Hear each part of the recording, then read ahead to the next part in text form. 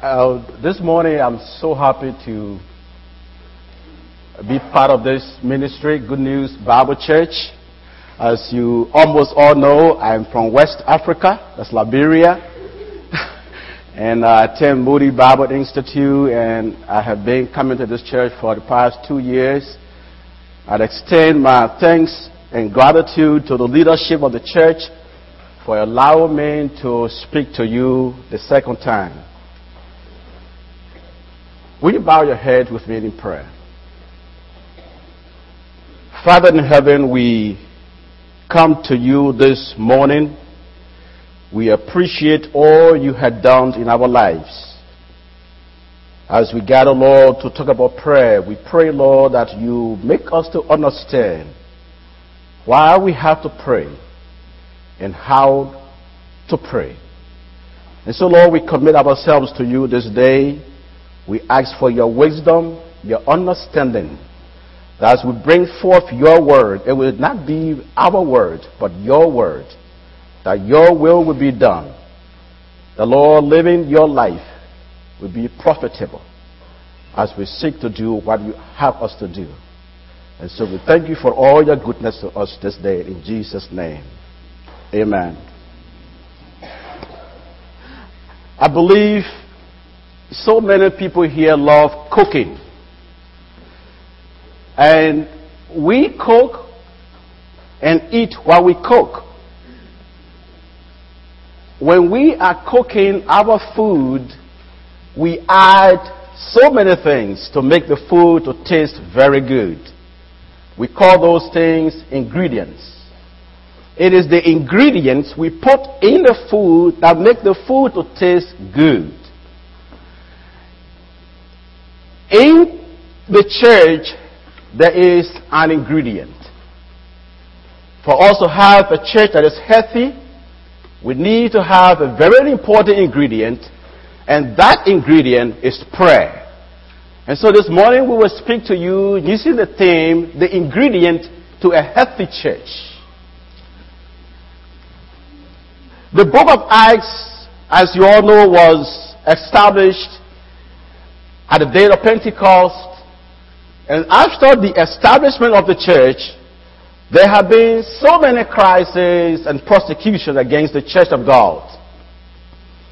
The first conflict came after Peter and John were going to the temple to pray. There they met a man seated at a gate called Beautiful. The man asked them for money. And they told him, "We don't have money, but we have Jesus." And so they told him to rise up and walk. And the man got up and walked.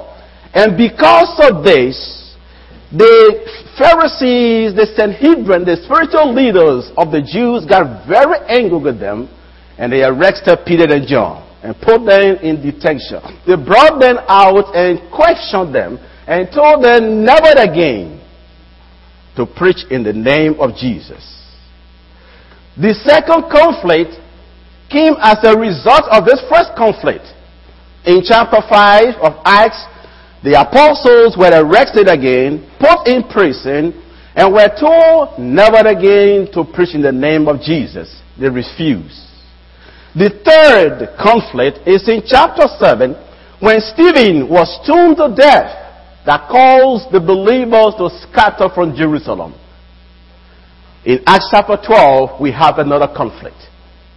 This is the conflict in which James was beheaded, Peter was arrested and put in detention, waiting to stand trial before Herod Agrippa I. What did the church do? We find that in all these conflicts, there are four things that stand out. The loyalty of the church still stands.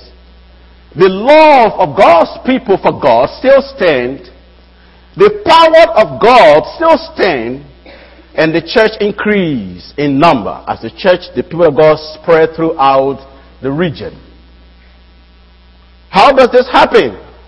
In the midst of all these crises, what caused the church to still stand, to be still strong and powerful?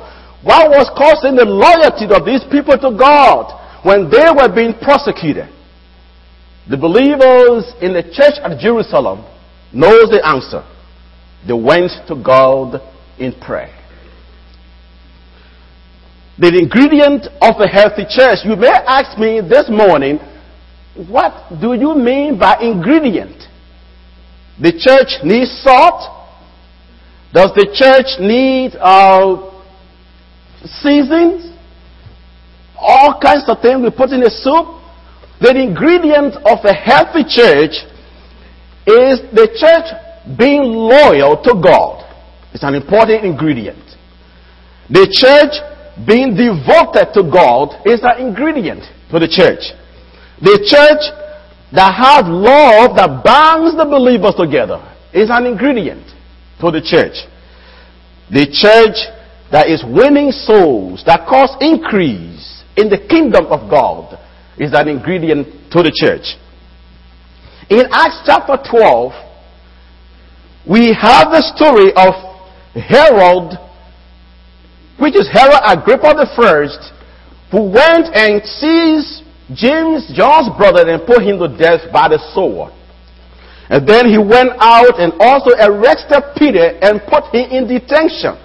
Now, what brought this crisis? Most of the crises in the book of Acts, the earlier part of Acts, have to do with religious leaders and the Christians. The Pharisees, the Sadducees, the scribes, the religious leaders of Israel, the Jews were against this new movement called Christianity. But we find in Acts chapter 12, it was not only the religious leaders of Israel this time, but the political leader that evolved. Herod, the king, was involved in this crisis in Acts chapter 12. When you look in your Bible in Acts chapter 12, you will find that the first part of the verse says, now about that time, now about this time, Herod the king. If you read in chapter 11, the latter part of the chapter gives you what was going on in the church at Antioch. The church was growing. Many people coming to Christ. The church in Antioch was a powerful church, a Gentile church, growing so great and powerful that they were also extending their hands to the church in Jerusalem, which was the mother church. And as a result, they put resources together and they sent it to the church in Jerusalem through Barnabas and Saul, and they brought this relief to the church at Jerusalem. When the people that were struggling had just received these gifts from the church in Antioch, when everyone was happy, the famine, the hunger, the hard time was being taken care of, Herod stepped in to discourage the people of God. Does that sound familiar? When God's people are doing great things for God, when God is moving by His Spirit, when the church is prospering in the things of God, when the church is marching on to be sure to do what God wants them to do, Herod will step in. This is in order to discourage the people of God that they may leave what they are doing for God. Herod stepped in, and the scripture says he had James, John's brother, put to death. Who is this James? Now, we have James, the son of Alphaeus. We have another James who is Jesus' half-brother. Then we have James, the son of Zebedee. This is the son of Zebedee, the brother of John, that was arrested by Herod, and he was beheaded. Now, this James, as we all know, was the guy with his brother. They went to Jesus, and they said, look, Master, in your kingdom, we want to sit on your right, and my other brother sit on your left. And Jesus said, wow, you have made a great request. Do you know what it means to sit in my kingdom? Can you drink the cup that I would drink? Can you be baptized with the same baptism that I would be baptized? This is the James. He is the brother of John. This is the James that Jesus gave the nickname Sons of Thunder with his brother John. It could be that he was having a hot temper. So Jesus called him James, the son of thunder. This is the same James called James the Greater or James the Elder to distinguish him from the other James. This James was member of Jesus in a circle. You remember, during the transfiguration, James was with Jesus, with Peter and John. When Jesus was going to raise Jairus' daughter from the dead, James was also with Jesus in that room.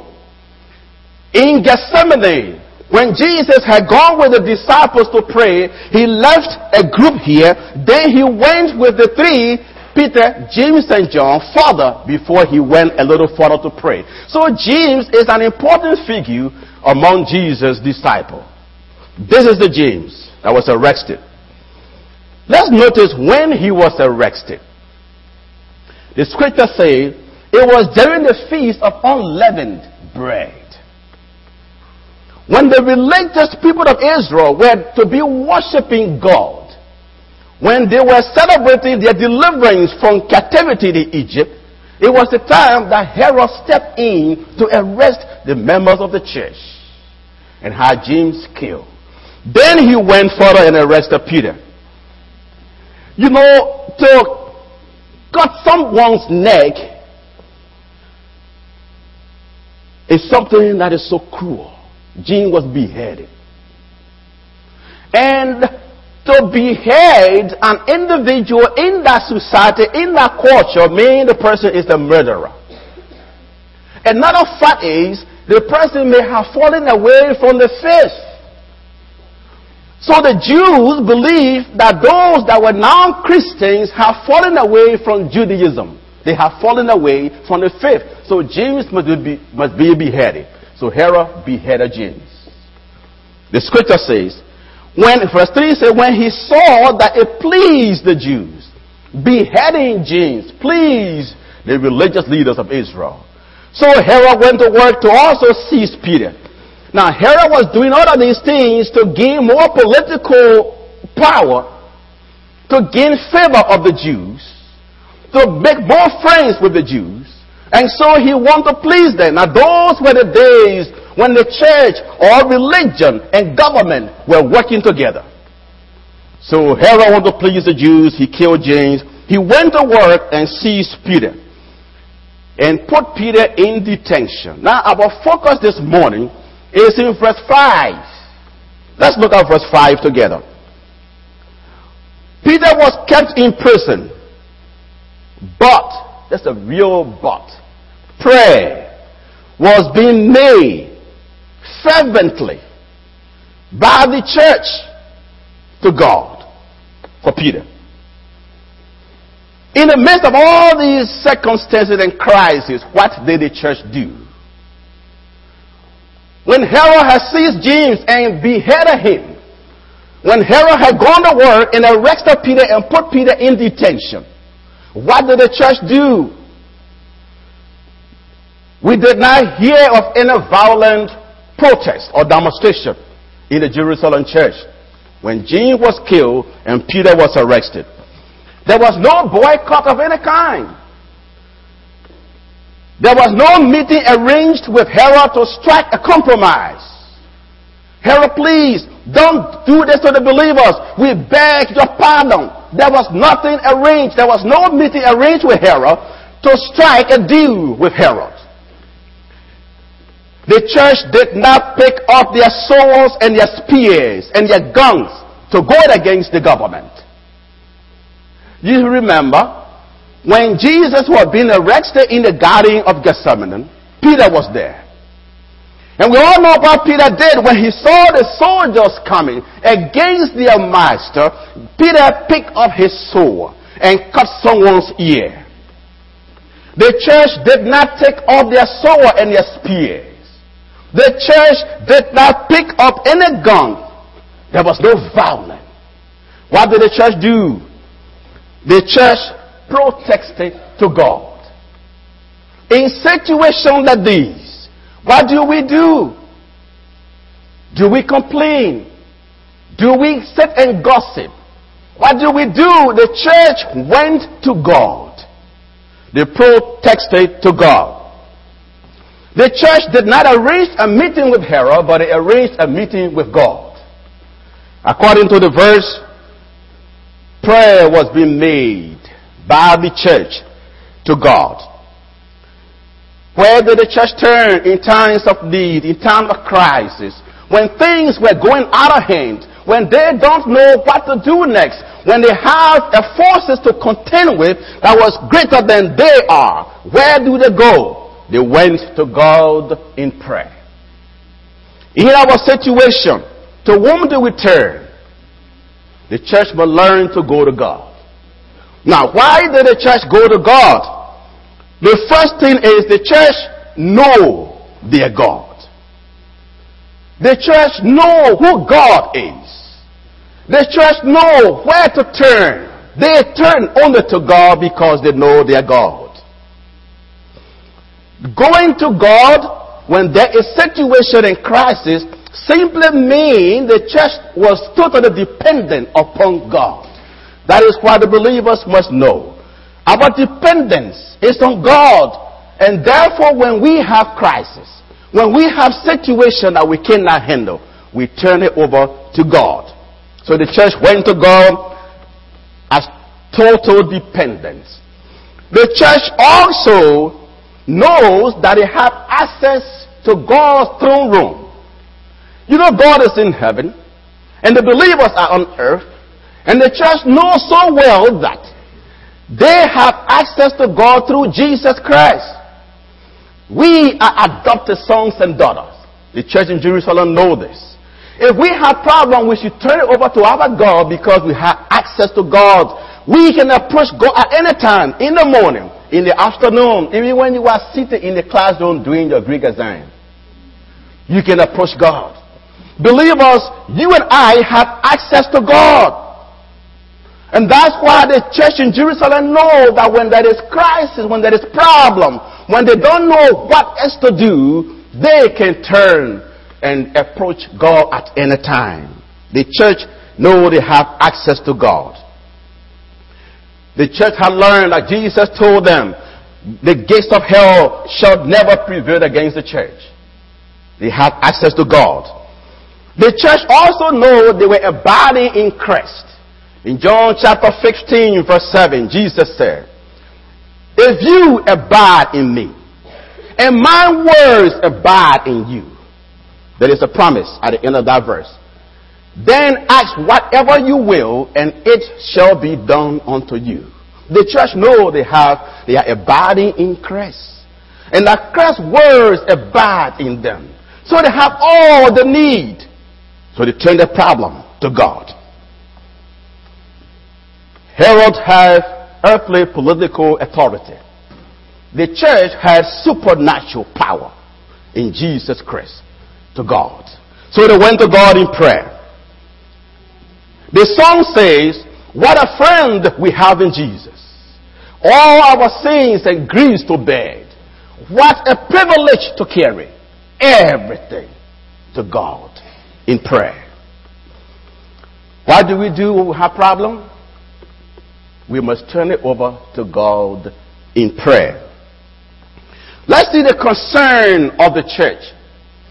Everyone, the entire church in Jerusalem was concerned about this crisis in the church. They did not tell the elders, well, elders, you guys go and pray for us.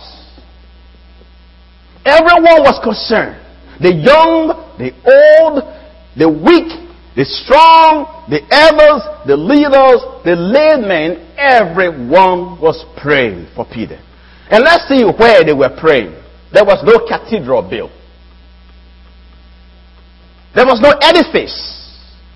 The believers met in a home. It does not matter where we pray. What matters is the heart in prayer. It's what God looks at. The believers were all concerned about Peter. That shows us unity in prayer. The unity in spirit. One accord. Single-mindedness. One purpose and one focus. The church in Jerusalem prayed to God because of the situation before them. We are still in verse 5. The second point in verse 5 is the church prayed fervently. The church prayed fervently. Verse 5 says, Peter was kept in prison, but prayer was being made fervently by the church to God.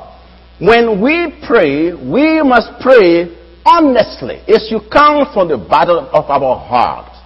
It's not lip service. It's not prayer that comes from the lips. Now, what is fervent prayer here? It is continuous prayer. It simply means prayer that is stretched out in two ways.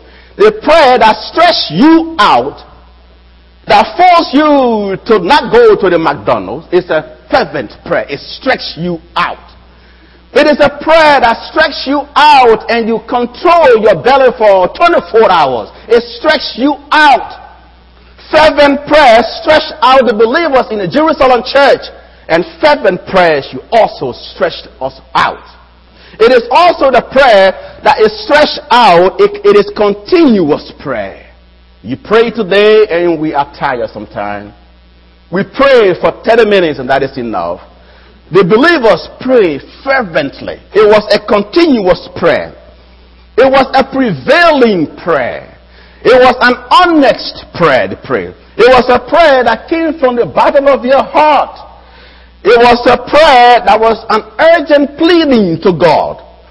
This was praying a prayer, but not saying a prayer. There are two things.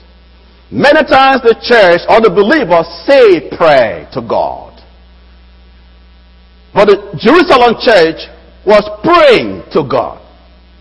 Saying a prayer to God is, God, thank you for the Rosaning. I love that, so I always, that's the American food, I just like, say, how to call it, lasagna or whatever. God, thank you for the lasagna, and then we eat. That is saying a prayer. But church, when we have situation, when we have crisis, when we don't know where to go, we don't say a prayer, but we pray a prayer. Elijah prayed a prayer. And 3 years, 6 months, God shut the reservoir in heaven. Elijah prayed a prayer, and God opened the reservoir in heaven. That is praying a prayer. So the church prayed a prayer to God on behalf of Peter.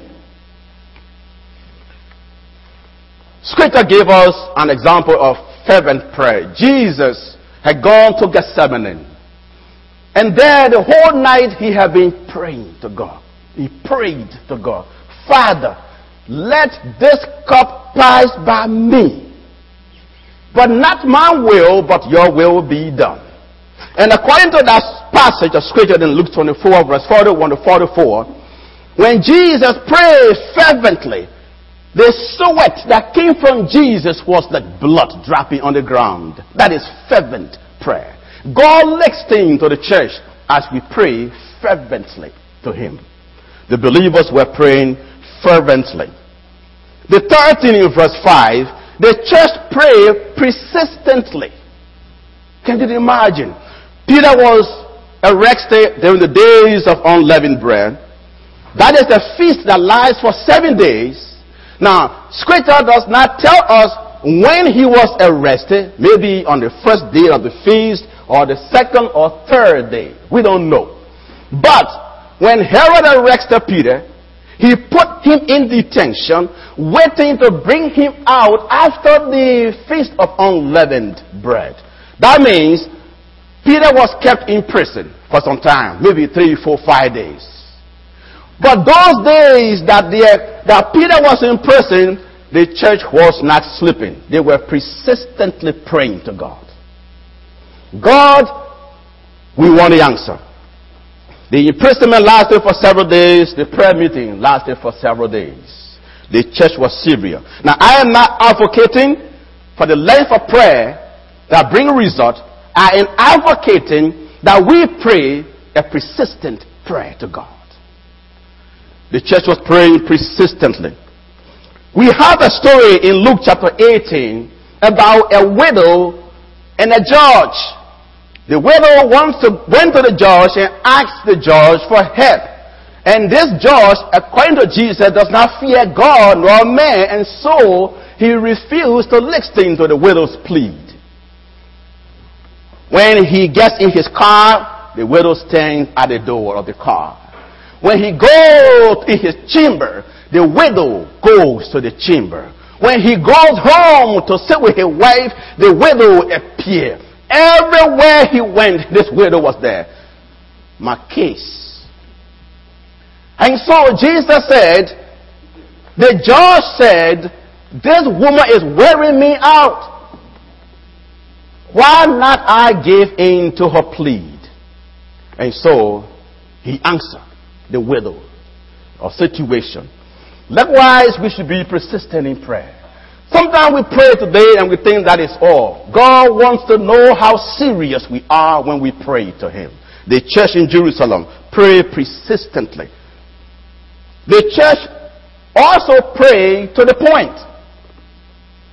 They were not going on the rabbit trail. They were praying to the point. They were praying for Peter's release. The church was praying for Peter. They were not praying for Peter's boldness. You know, we know Peter's story. Jesus is arrested, and the disciples scattered, but Peter was still around there, and he was creeping in the corner for fear of the Jews. Then there was a little girl who saw Peter and said, "Oh, I know this old man. This man had been with Jesus all the time. Don't tell me that thing." Later on, the same girl saw Peter. Said, "That man was with Jesus." And Peter said, "No, don't talk anything." That was Peter. Some time ago. That was not Peter today. You remember in Acts chapter 3 when Peter and John had healed this man in Jesus' name, they were arrested. The Sanhedrin told them, "When you leave from here, never again call the name of Jesus." What did Peter say? "We are witnesses to what Jesus did. We saw, we heard. We will never stop preaching in Jesus' name." That was Peter. So the believers at the church were not praying for Peter's boldness. They were praying for Peter's release. They were praying to the point. Nehemiah prayed to the point. When the news reached Nehemiah that Jerusalem, the walls had fallen down, Nehemiah prayed to the point. What did he pray for? "God, grant me favor as I approach the king and tell him my situation," and the situation in Jerusalem. Praying to the point. The church prayed for Peter. Then we find in verse 6, Peter was in prison. The church was praying, and the church was praying. The believers were praying, and then God heard their prayer. Now you may ask me this morning, I have been praying for several years, and God had not heard my prayer. God heard your prayer. But it could be that God is saying, no, yes, or just wait a minute. Be patient. Hold your peace. I will come and answer your call. In this situation, God heard the prayer immediately. When the believers were praying from all their hearts, God heard the prayer of his people. And so God sent an angel. But in prison, what was Peter doing? The guy was sleeping. Sleeping. No wonder why Peter wrote in 1 Peter 5:7, "Casting all your cares upon him, because he cares for you." Peter, in this situation, went to bed. In those days, when they put you in prison and they bind you with those soldiers, 16 soldiers, around Peter, 1 Peter, 16 soldiers. Some of them may have been special forces, we don't know. 16 men guarding Peter. And Peter was bound with chains, and he was attached to those soldiers on guard near Peter. Friend, it does not matter how we are bound with situation. God released it in the twinkling of an eye when the people of God prayed. As the church was praying, God sent an angel. The angel came and woke up Peter from his sleep and said, "Look, get out of here, let's go." The church prayed, and God answered. The cry of God's people reached the ears of the Almighty. He responds in a miraculous way. When God met Moses in Exodus chapter 3, God said a few things. He said, I have seen the affliction of my people. I have heard their cry. I am aware of their suffering, and I have come to deliver them. Now that was 400 years in captivity, but God heard the cry of his people. And for this situation, God answered immediately. So when God answered our prayer immediately, does not mean other people whose prayer had not been answered are not praying an honest prayer. But sometimes God is saying to them, no, that is not what I want for your life. The church was praying for Peter. They were specific in their prayer. Now God answered their prayer and he delivered Peter. No wonder why the theme we have in the booklet says, 2 Chronicles 7:14. If my people that are called by my name will humble themselves and pray, and seek my face and turn from their wicked ways, there's a promise right there. Then I will hear from heaven, I will forgive their sin, and I will heal their land. If my people, we find the relationship in this verse. If my people, you and I are God's people because we have given our hearts to Jesus Christ. We have access to God. We are a body in Christ. We are God's people. It's my people that are called by my name. Will humble themselves. Will be submissive. That's what the church in Jerusalem did. They were submissive to God. They were dependent upon God. And they brought the problem to God. And so God heard their cry. If my people that are called by my name will humble themselves and pray. Not to humble ourselves and complain, but to humble ourselves and pray.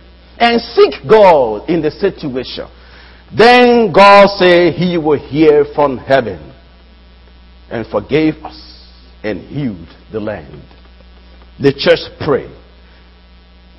There is a sad note in this passage, verse 12. The church that was praying fervently, that was praying with all their heart, God sent the result. When the angel had come into the building, brought out Peter, the angel walked with Peter to reach to the first gate.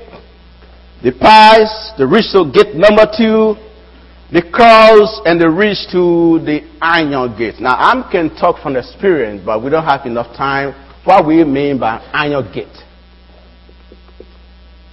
Because in the Civil War in Liberia in 1990, I know what we call the iron gate.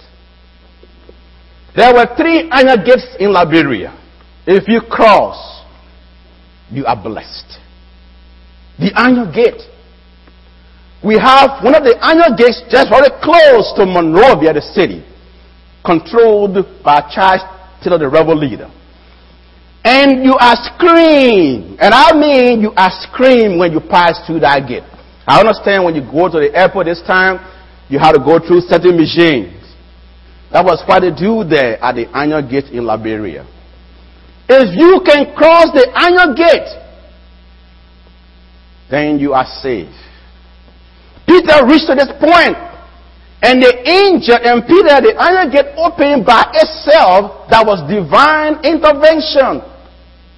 The iron gate opened, and Peter and the angel went. So when Peter had gone, the angel disappeared. Peter was left alone. Then he came to himself. And this is what he said. Now I know that God has sent his angel to deliver me from Herod's hand. What was Peter do? Now, where will Peter go after the release? Where do you think he went? Peter knows where to go. He has always been here. This was the meeting point. This was where Peter and the others have been calling upon the name of God. So he knows where to go. He went to the church. And he knew the church would have been meeting there to pray. He was not thinking, I wonder where is Andrew, I wonder where is Bartholomew, I wonder where is the other guy, I wonder where they are. He knew where they were. the leaders, the members, the youth, everyone was in a place of prayer. Peter knows this.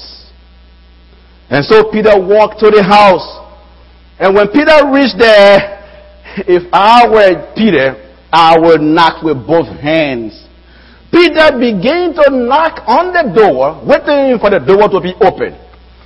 So, in the prayer meeting was everyone.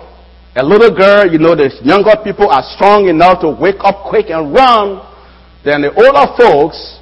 So a little girl named Rhoda got up and went to answer the door. Maybe thinking a soldier was there. So she went, maybe look in the to see who was standing there. She opens the door and there stood Mr. Peter. Because she was so happy, she ran back without opening the door for him to come in. I don't know why she did that. But she ran back and said, I have seen Peter. He stands at the door. And what did the church say? Look at verse 15. You, Rhoda, you are crazy. You are out of your mind. You don't know what you are talking about. That is Herod's detention. When Herod put you in that place, it is impossible to get out. So, brother, you are crazy. It can't be Peter. In fact, in verse 15, they also say, it is Peter's angel, his guardian angel. Wow. A church that had just been praying fervently. When the answer came, they did not expect the answer that way. So Peter kept knocking. And then when they opened the door, the scripture said in verse 16, when they saw Peter, what did they do? They were amazed. Amazed? Are you surprised that God answered your prayer? What is the problem here? Many times we pray and we don't have the result. So we feel that God is no longer in the process of answering prayer. Many times we pray and we don't have the answer. Or sometimes the answer comes but not as we expect the answer to be. You want bread and sometimes God says, no, don't eat white bread. You should eat wheat bread. But you ask for white bread and God said, no, you should eat wheat bread. So when God gave you wheat bread instead of white bread, you say, my prayer had not been answered. And so the church was amazed that Peter was standing there. Friend, when we prayed, we should expect God to answer our prayer. It is a promise that God said when we ask according to His will, He will do it. And so the church was amazed of Peter. The Jerusalem church had a crisis. They took the matter to God. We as a people have several crises in life. We have national crisis and we have personal problems. For our national issue, security is one in this nation. We also have another problem. God is no longer at the center stage in America. It is a problem the church needs to pray for. What do? God wants these things in prayer. We have crimes and economic crisis. Those are national issues. Bring it to God. Then we have personal crisis, salvation of family members, physical health, family crisis, and so many things we have. Even in the church, we have problems. When the problems come, what do? We must take it to God in prayer. When the church is praying, it may not be for the deliverance of Peter from prison. It may be for the deliverance of an individual from hell. We must pray. When the church is shaking the gates of hell, the believers must expect more serious attacks from Satan. And the only way to combat the enemy is to go against him with the weapon of prayer. No matter how serious the situation at hand may be, The church must learn to turn the problem over to God and wait for his response. May I leave this verse with you. In Psalms 86 verse 1, the psalmist says, in my distress, I called to the Lord and cried to my God for help. From his temple he heard my voice. My cry came before him into his ears. There are a few things I want you to take home today. We must turn our problem to God. We must be fervent in our prayer. We should mean what we pray. We must be persistent in prayer. If God had not given us the answer, it does not mean God is not answering, or God won't answer, or God refuses to answer. We should be persistent in prayer. When we pray, we must pray to the point, not go on the rabbit trail. Ask for bread, ask for butter, ask for cheese, ask for... We should be focused in our prayer. Pray to the point. And we must expect an answer and accept the answer that God gave. May the God of Abraham, the God of Isaac, and the God of Jacob grant you grace, my beloved.